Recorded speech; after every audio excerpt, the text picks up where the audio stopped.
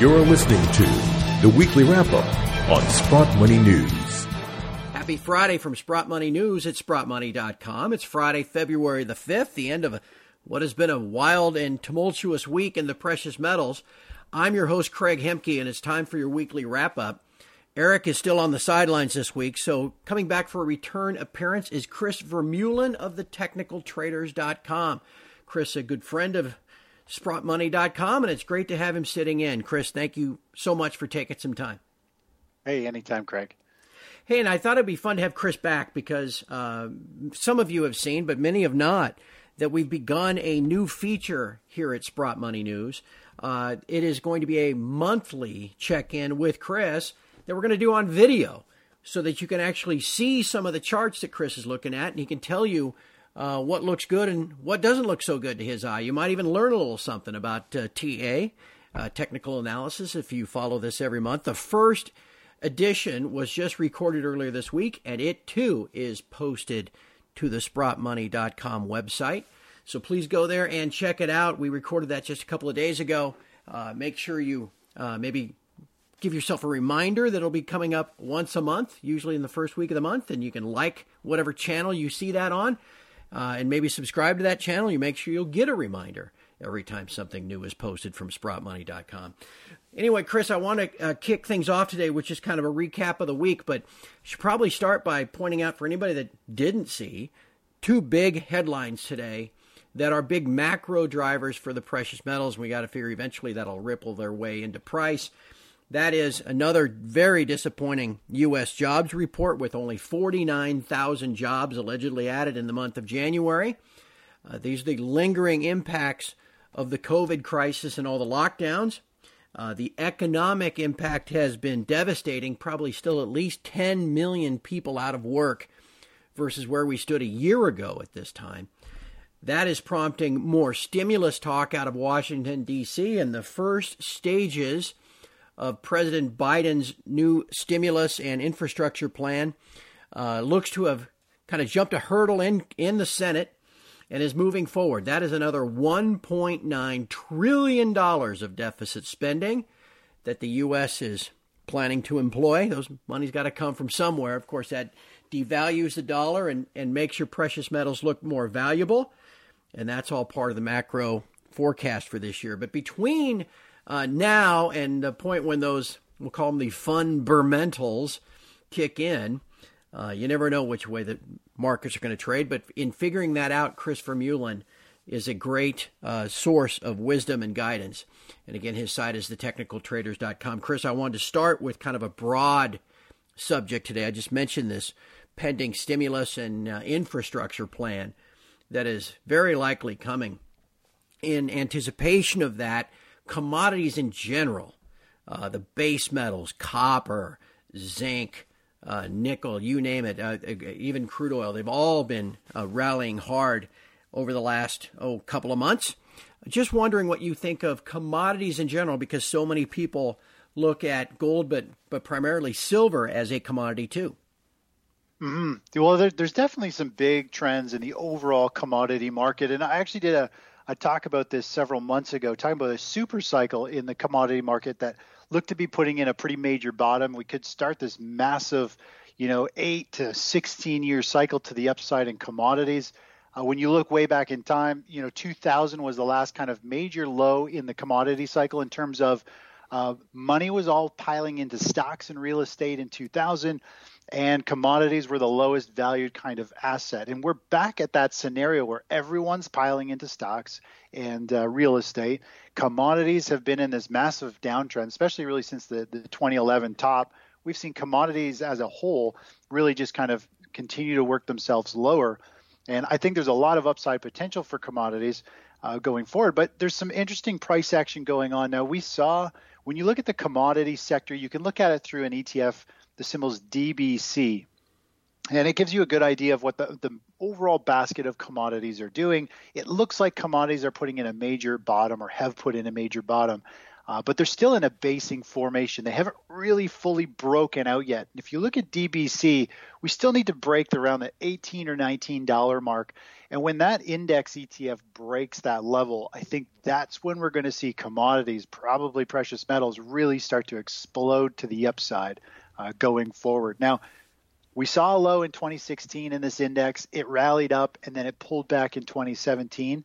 And using technical analysis, Fibonacci extensions, when you measure that forward, where is that upside move? It comes to around that $18, $19 level. Now, we've seen the market correct from there, and we've got now a new low in 2020, and we had a rally in mid-2020, and now we've had the continuation, 100% measured move from the lows last year. And so just yesterday, on Thursday, we hit this level where it's 100% measured move. It's resistance from 2019, really going all the way back to 2015. And so this is a pretty big resistance level. We could see commodities still struggle here for a little bit, but when it starts to break this level on DBC, the $16 level, and then it breaks that $18 level, I think we're going to see the commodity market really explode. And we're going to see a shift in investor sentiment. Could be out of stocks, it could be more or less out of real estate, and it's going to become more of a commodity-based rally. So there's going to be this massive shift happening. When? We don't know. It could take this year, it could be 2 years out. These major cycles take a long time to unfold, but I think the commodities market is in the late stages of a basing and very close to breaking up. And a rising tide lifts all boats, as they say. You know, you look at that chart of silver and you see how it's done so far this year. You know, and it's been interesting, Chris. It's as if there is silver is kind of caught in between, right? I mean, you and I and many other people see it as a monetary metal, not just an industrial metal, but most folks see it as a commodity and industrial metal. And so it's been rallying in that industrial component, but it's also been kind of restrained as a monetary component. Could silver continue to kind of lead the way for gold in a general commodity rally? I think it will. I mean, we typically see silver really overshoot and outperform gold whenever there's a big rally. Obviously, we've got the Reddit group adding a lot more upside pressure, a lot of people piling in, buying physical metals and holding them, which is great. And then silver really just started a bull market, mid last year. So it's, in the infancy stage, I think, of exploding to the upside going further. And I think there's a lot more focus on silver now, just all because of Reddit. It's definitely going to bring in a new group of people to buy physical.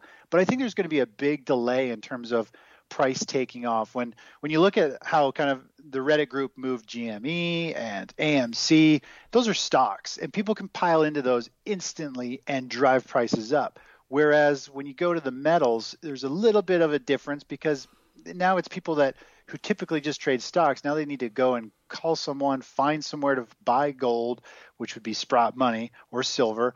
And then when the futures contract for silver comes up for expiry, there's going to be a lot of physical delivery, which is going to probably create this massive pop in metals. But you've got to wait for that physical delivery date, I think, for all this paper silver to turn into real metal, right? So I think there's going to be a big delay, but I'm really excited to see where silver ends up going with this renewed energy and focus and attention that silver's got. I mean, obviously the inflows to these silver ETFs, I mean, somebody mentioned it the other day. I can't remember the numbers, but it was staggering. It was like 10 times bigger than it's ever seen before into these the silver ETF or something. Just insane. So 110 million ounces allegedly went into the SLV in 3 days.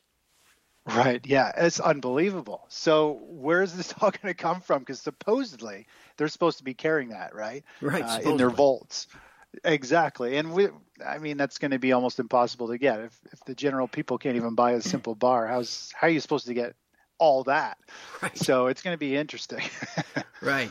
Well, and a lot of folks on my site too were talking about the PSLV, the old Sprott physical silver ETF, being a much more better alternative because for sure that they own every bar and it's all allocated. It just seems a logistical impossibility that you could move around, take delivery, book in 110 million. I mean, that's More than 10%. What is that? 10% or more of global mine supply. 12%. I mean, SLV. I mean, it's too big. It's too big to manage. You're going to have to fudge numbers to keep up. I mean, that's the way I see it. I mean, it's better to be a small guy, a smaller player, and actually be like authentic and real and have it all tracked versus throwing a bunch of paper IOUs around saying, we'll cover it later. Hopefully people sell. That's exactly right. Chris, in our time remaining, let's just talk about gold and silver specifically, because it's been such a volatile week. And I want to pick your brain a little bit about how some of this noise, it happened, right? Price shot up, came collapsing down in silver. How does that impact how you look at the charts longer term? And I want to give you one more thing to think about before you answer that. I always find chart oddities and timing to be of interest. Here's one for you that you may not have noticed. Silver has been leading gold like we've been talking about even this year. Year to date, it's up, where gold's down maybe $100 year to date. Silver, from the peak in August, came down and bottomed at really solid support near 22 on September 24th, rallied into November, and then fell back down and double bottomed almost precisely on November 30th at 22, and has been rallying pretty steadily since. Gold, which has been following silver, came down in the washout on November 30th and bottomed intraday at 1771. Spent about 3 days finding support at 1780. Back on silver, that between those two double bottom dates was 46 trading days. And gold now, again, following silver from November 30th to today, with gold trying to double bottom maybe yesterday. Today is day 46. How about that? Yeah, it seems like a cycle. It does. which is what I follow. I like to look at cycles. And believe it or not, that 34 to 40, 42 trading days is a pretty common cycle. It's actually, I find it a lot in the stock market. So the stock market's got a lot of cycles. There's people getting their weekly paychecks that put in a portion into their stock shares or whatever. They deposit with their financial broker. They do it. There's biweekly payments. There's people who do monthly deposits. There's monthly earnings and economic data. So it creates these cycles, right? And so when the stock market has these cycles, it relays also into that if that money's moving in or out of the stock market, it's got to go somewhere else. So it directly goes right into precious metals and how they move. And if you were to actually do some cycle analysis, you realize there's a lot of these lows and highs that are, fairly closely evenly spaced if you were to just use time cycles. So it's interesting. I mean, I'm still bearish on metals here short term. Mm-hmm. I think gold could have more of a washout low. I think it could go all the way down to 1,700. So another $100 drop here. It'll be a washout low. I believe it'll be like a panic, a lot of longs just spooking out of it and driving it down. I think silver could also have another downdraft. Now, I don't think it's a bad thing. Obviously, short term, it's not good. But in the grand scheme of things, these little corrections are a really healthy thing. I mean, silver's price action just in the last few days is pointing to going down to $23 an ounce. And that is a perfectly normal move. It's also going to be like a quadruple bottom if you look at the daily chart pretty much. So it's going to be good for price. Silver's got a really gnarly looking chart. Over the last couple of months, it's got higher highs, and it's got huge volatility and reversal bars. You could argue it put in a major double top from back in August. Yeah. So I don't really like it. It's really volatile. It's also been moving based on news, which means this pop and this breakout to new, I think it was multi-year highs just a week and a half ago. You've got to negate that. It was a news-based move. It's more of a fake out. Got up, got everyone's attention on news, and then it got sold into and crashed. So I wouldn't really say it's making new multi-year highs. I would kind of just scratch that one off the chart and be like, hey, it's still consolidating sideways. It's not done yet. I'd wait for it to finish basing before it goes higher. And I trade a little bit different than I think how you trade, just because I like to play the breakouts and wait for confirmation, where I think you might look for buying the dips. It depends. Like I'm a trader, you're more holding for longer term gains. So it makes sense for your style to buy the dips, whereas I'm looking for more immediate. It breaks out, we hit our targets, we start trimming profits, and then we'll find a new opportunity after that. So we have very different styles, but I think we come to the same conclusion that, we're bullish on them. There's just different ways to trade metals. It's a function of my old age versus your relative youth, Chris.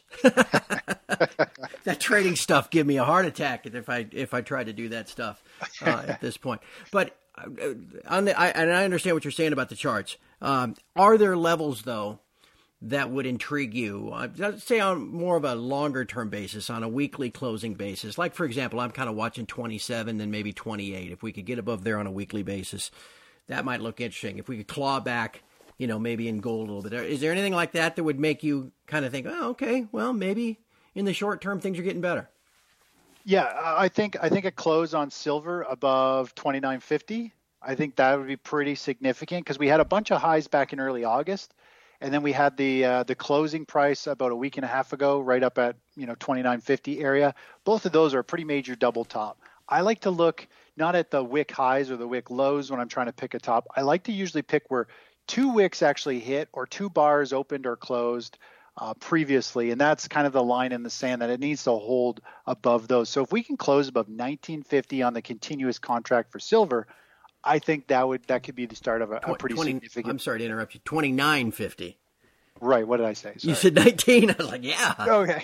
Yeah. 29.50 will be pretty significant, and that's when I think, especially on a weekly close, I think we'll see shorts start to cover on a weekly close above there. We could see a big short squeeze that Friday when we're set to close above that, because that is the start of the next major leg up in silver. And when you look at the silver chart, it's based on this pattern that I'm talking about. We're looking at $40 is the next stop. So that's a $10 move, 33% gain. And it should be pretty imminent. If it's the real breakout, the real deal, it's going to happen only in a few weeks, and it's going to provide that kind of instant gratification. So that'll be a short squeeze. That's going to drive it up there, especially the last few dollars. I mean, it's going to be that push. So it's going to be exciting to see if we can hold above that on a weekly close. That'll be a major trigger. Yep. I'd write that one down. Chris knows what he's talking about, and it's not going to be today. Probably won't be next week. But if we're right about the, again, I call it the fun burr mentals, then someday we'll get there, and that'll be a trigger that everybody should remember. Chris, tell everybody again a little bit about what you do at thetechnicaltraders.com. Sure. Yeah. At the Technical Traders, more or less, I walk through the charts every morning before the opening bell. We cover gold, silver, miners, sometimes energies, the stock indexes, bonds. We kind of cover the gauntlet of everything moving, what we should be focusing on for the day, what we expect the markets to do looking forward for this coming week, how it would affect any positions. And then if we have any trades, which I focus on ETF trading, then I issue any trades that we're taking with the newsletter. So pretty straightforward, very educational. You usually learn to pick up some type of tip or learn to do some analysis every morning. And it's a really good group of traders. We have a lot of fun, and it's been an awesome year so far. So, yeah. You do a great job. And again, for more information from Chris, to actually see Chris and his charts, visit SprottMoney.com and look for our newest monthly feature where I host Chris on a video, and he shows you all the things that are currently catching his eye. You can find that at SprottMoney.com now. You'll find the next edition next month. We hope to keep that going.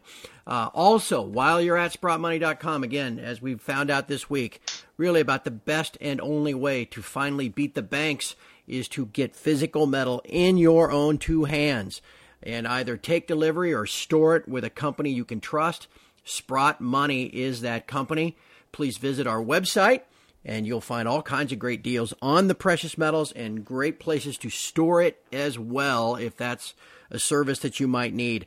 Again, the website, you can do that. You can also just give us a call at 888-861-0775. Chris, thank you so much for your time today, but also earlier this week, and I look forward to talking to you again sometime soon. Sounds great. All right, take care, everyone. And from all of us at Sprott Money News at SprottMoney.com, thank you for listening. We'll talk to you again next Friday.